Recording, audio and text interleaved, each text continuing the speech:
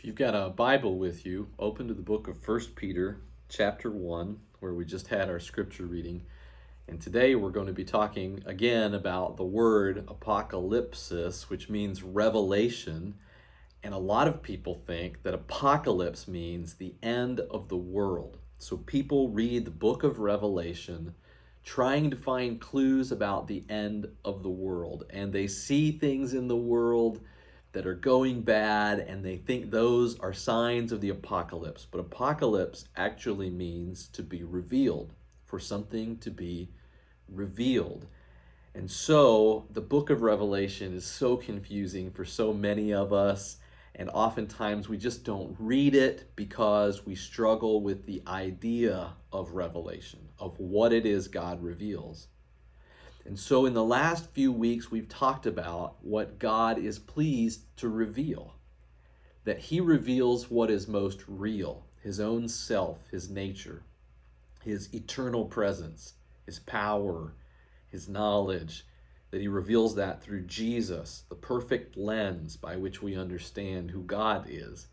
And that God reveals our own hearts to us as we read his word and keep his words. We see in ourselves the things that align with Jesus and the things that do not align with Jesus' way of living in the world, and we have a choice to become more like him and to long for him and to look for him.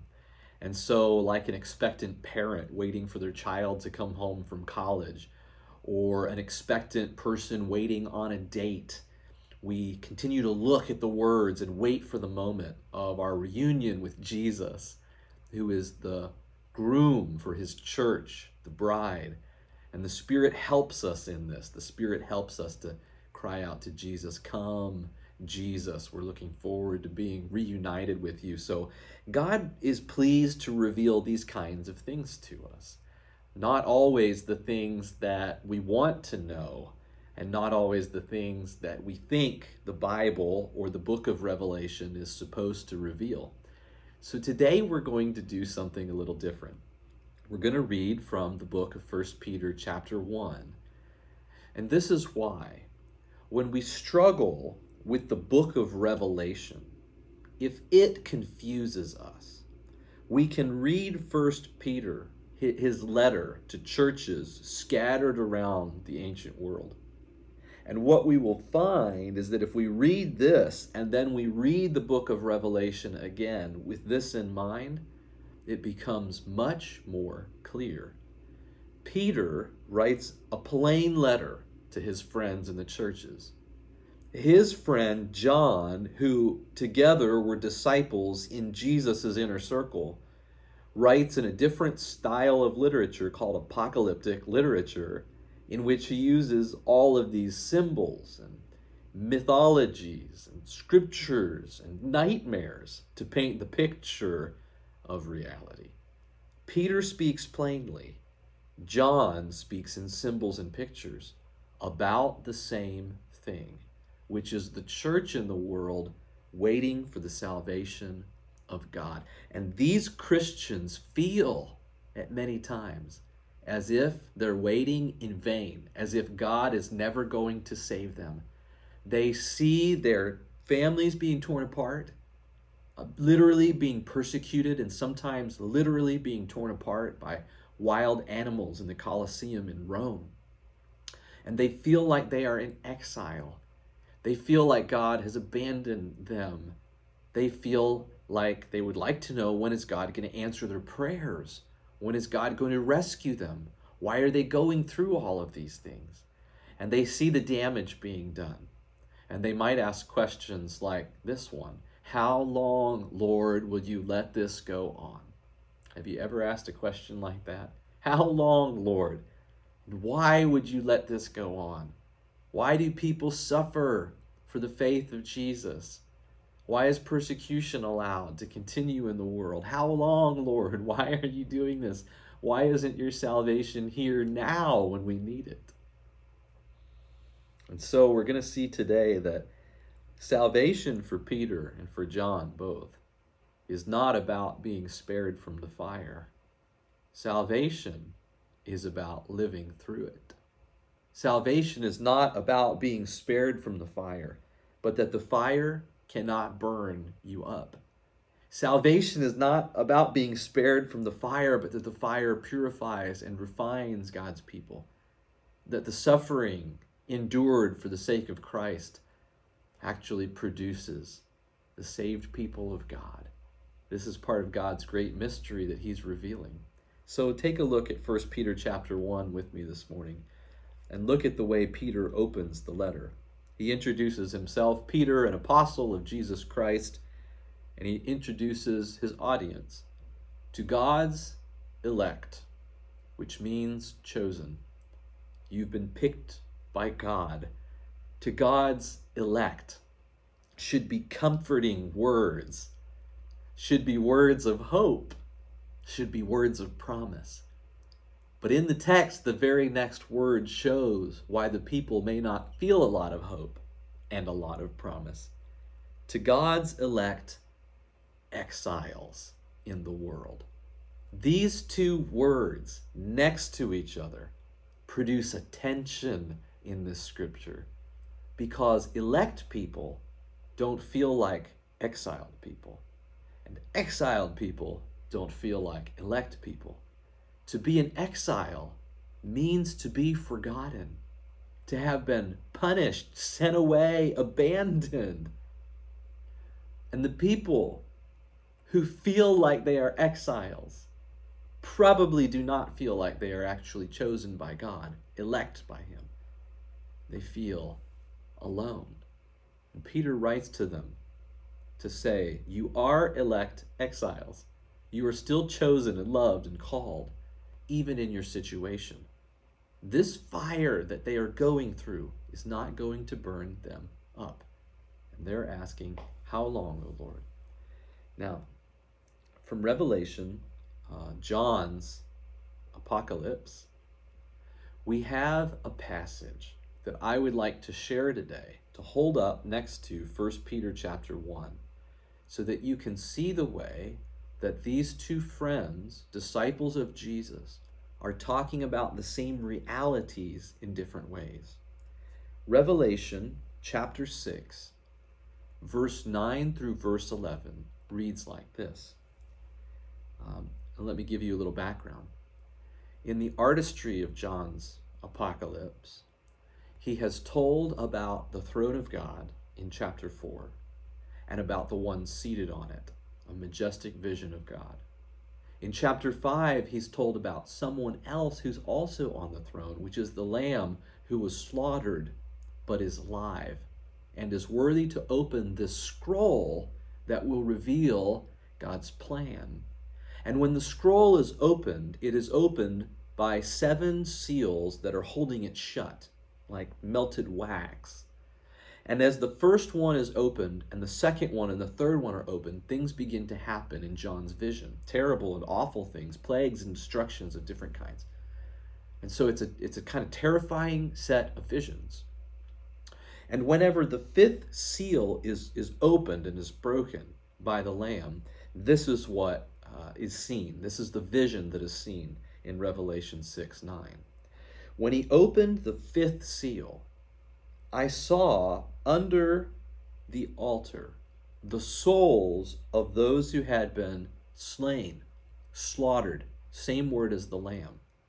People of the Lamb who've been treated like the Lamb. People of Christ who've been treated like Christ. They've been killed because of their service to God and their service to Christ, the Son of God. They are sphadzane, they are slain, and they're under the altar. Now this is a strange vision, because usually slain lambs or other offerings in the temple would be laid on the altar, and if they were slain, they would be seen on the altar. But these are souls of people slain under the altar, and the altar would be like a large piece of furniture for burning the sacrifices and the incense and offering these things to God under the old covenant that was instituted at Sinai and given to Moses and carried on through the life of Jesus until he made a new covenant in his own blood for the people of God. And so this altar would be in the real world, there's an altar in the temple in Jerusalem. In John's vision, this is an altar in heaven in front of the throne of God. And he says, I see souls of those slain under the altar. It's a very strange vision.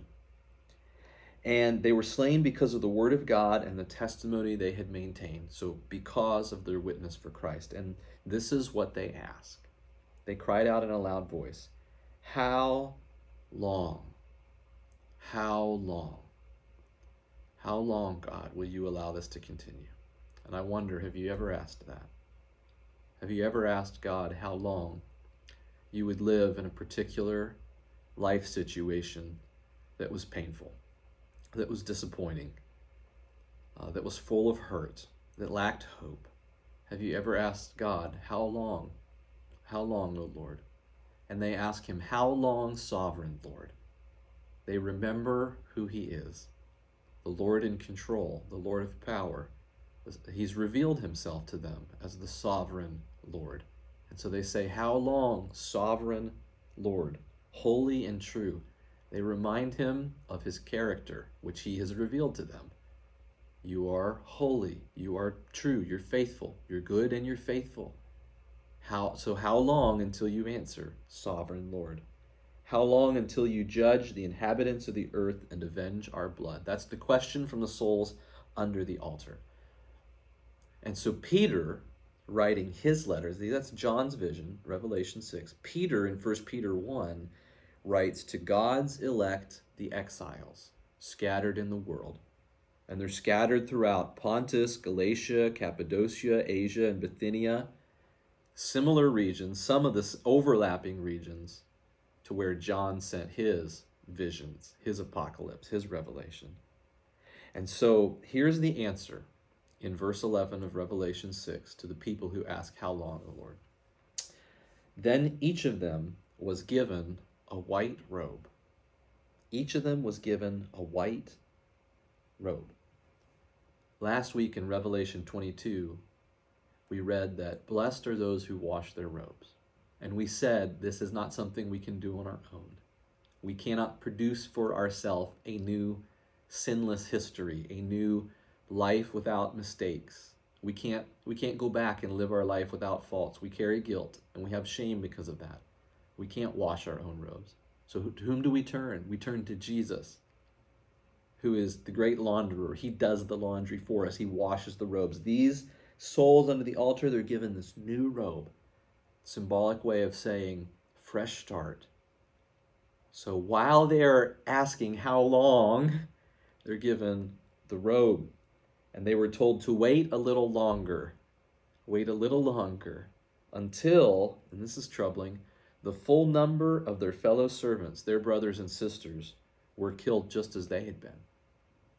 So, what a troubling vision. These are terrifying visions in Revelation.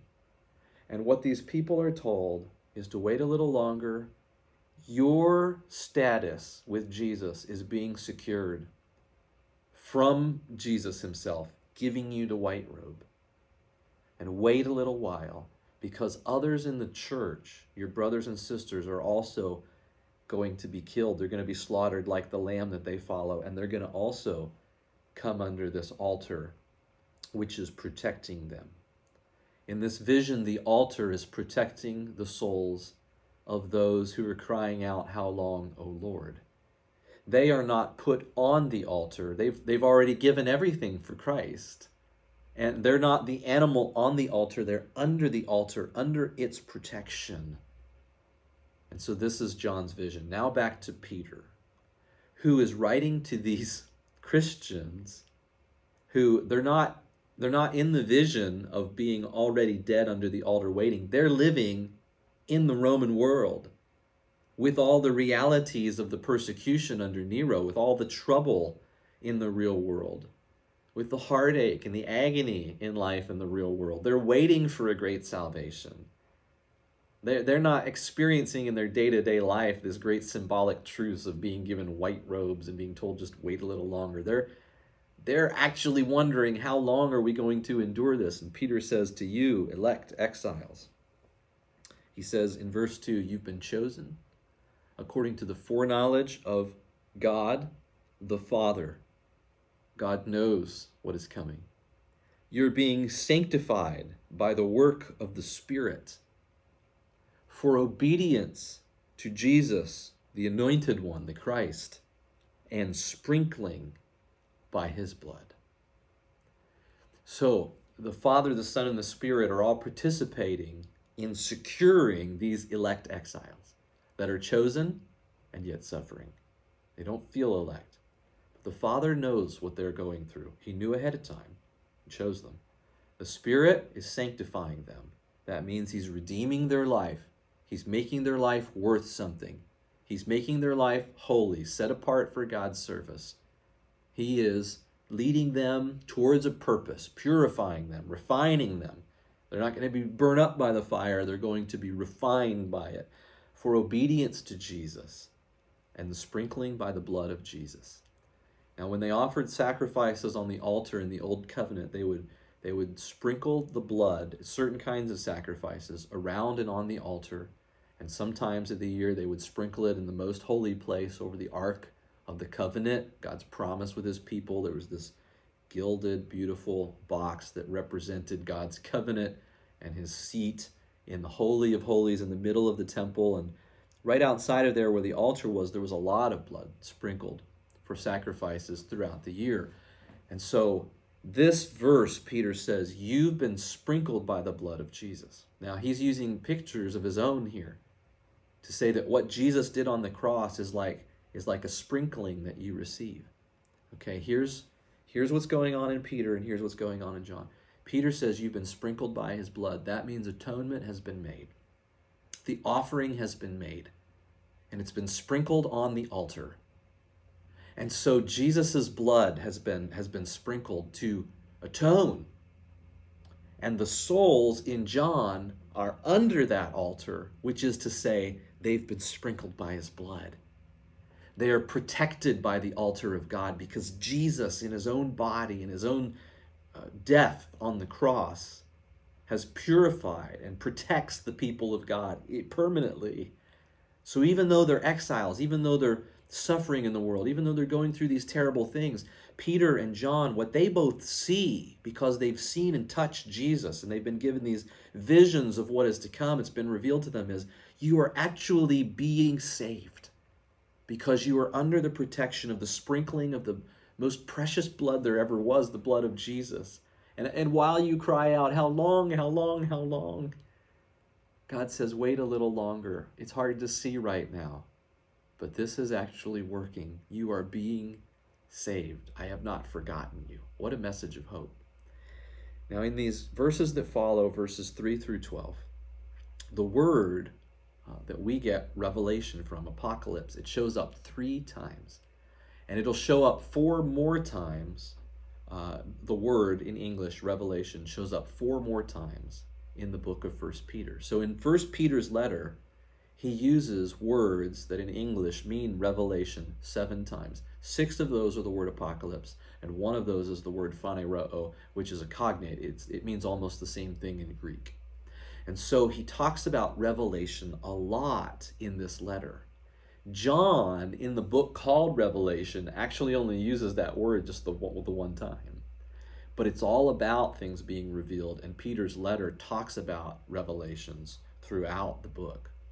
So, for instance, we see it in these verses. In verse 5, Peter says, the coming salvation is ready to be revealed. So God is, to these people suffering, God is revealing his salvation. He's going to show it to them and help them to see it. He says that Jesus Christ is going to be revealed. So there will be another chance to see him. Remember, come Lord Jesus, we're longing for that. He says that something was revealed to the prophets in the past. In the past, when the prophets wrote books of the Old Testament scriptures, and they gave prophecies to Israel, and they were teaching that a Messiah was coming and that he would suffer, what was revealed to them is that they were not working and preaching and talking for their own sake, but for our sake. So there was a revelation to them that the salvation was coming. And that's in verse 12. And then in verse 13, Peter again says Jesus Christ will be revealed at his coming. And in chapter 1, verse 20, he says, these things were revealed in the last times for your sake. So God is opening up the story of salvation to help us.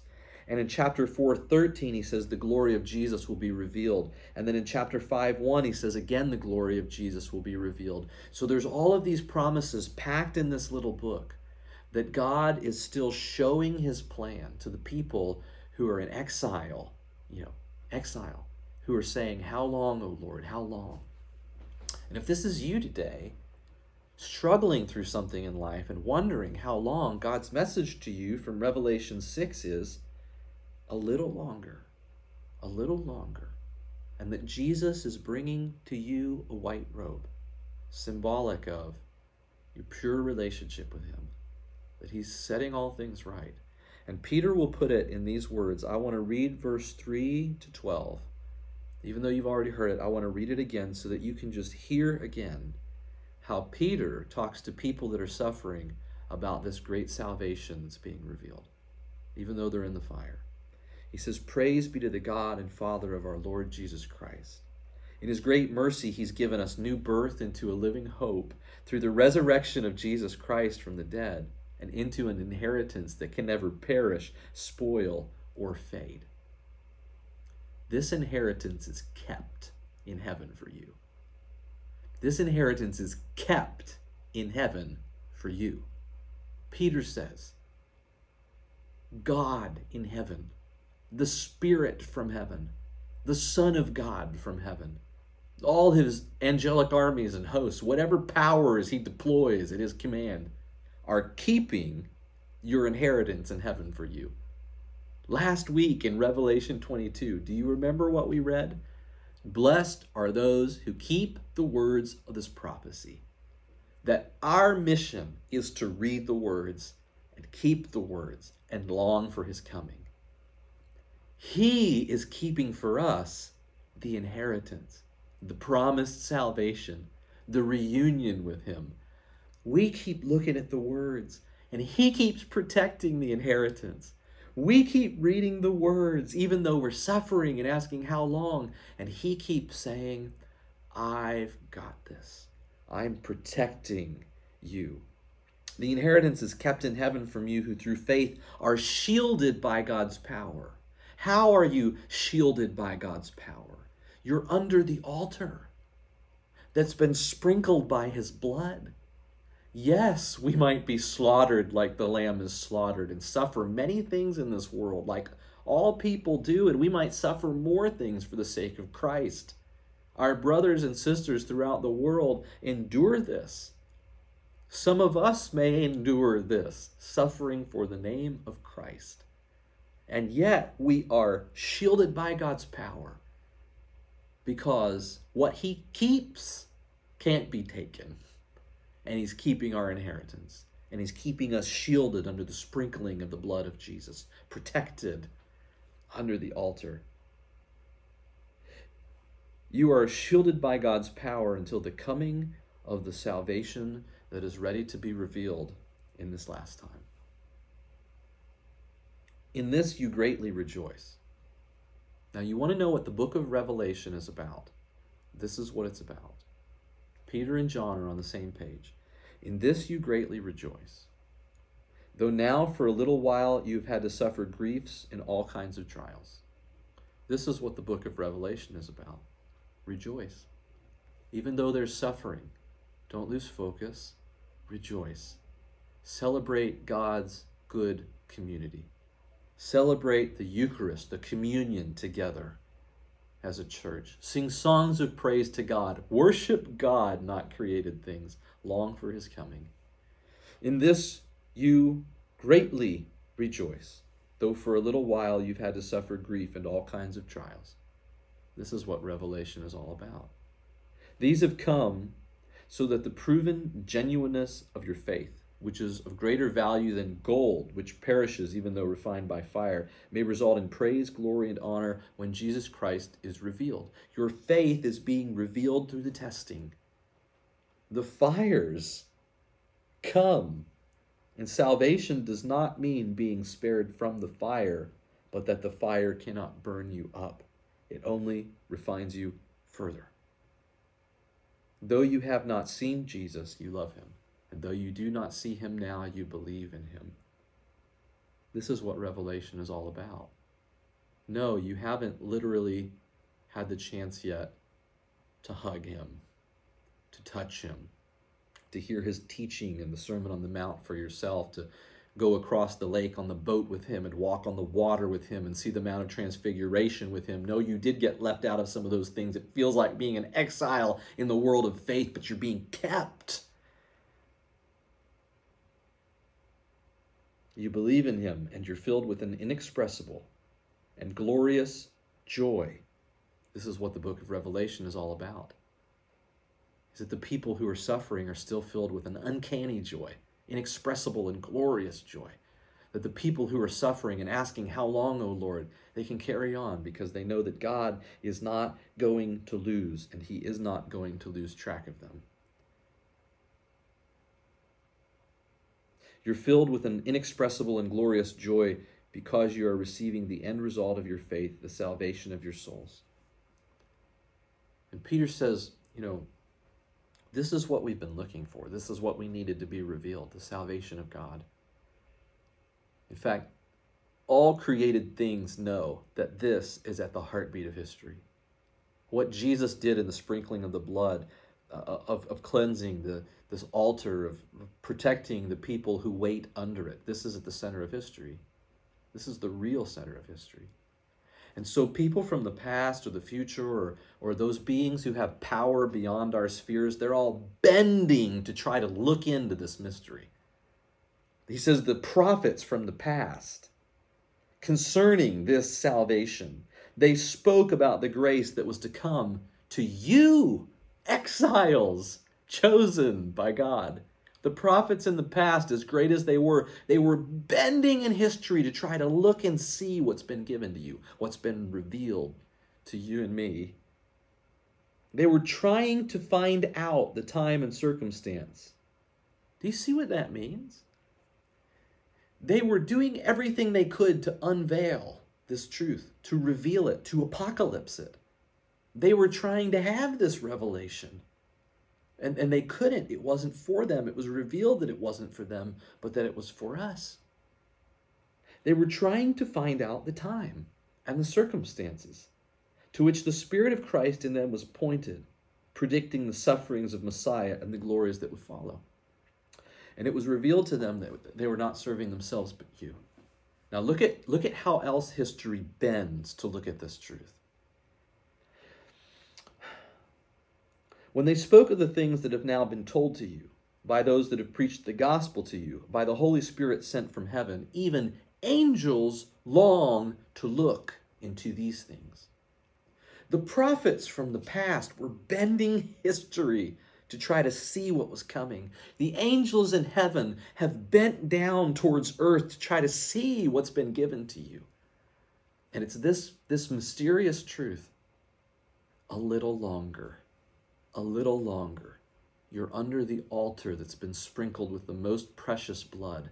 This fire will not burn you up. It will refine you. It will not burn us up. It will refine us. Long for his coming. Keep his words, because he's keeping your inheritance, and he's keeping our souls, and he's keeping his promises. God keeps his word. This is the salvation that's been revealed to you. Let's pray together this morning. Father in heaven, who chose us, thank you for loving us. Holy Spirit, who prepares us, thank you for not giving up on us, even though sometimes your preparation burns like fire. Jesus Christ, who sprinkled us with your own precious blood, thank you for being our protector. Sovereign Lord, how long will we live in this world with its troubles? As long as it is, give us patience to wait, inexpressible joy, and the courage to keep eating this Eucharist meal together, to keep celebrating and worshiping God, and to keep on together for your sake and the gospel. We keep your words with your help. Please keep us in your hand. In the name of Jesus we pray, and the church together says, Amen.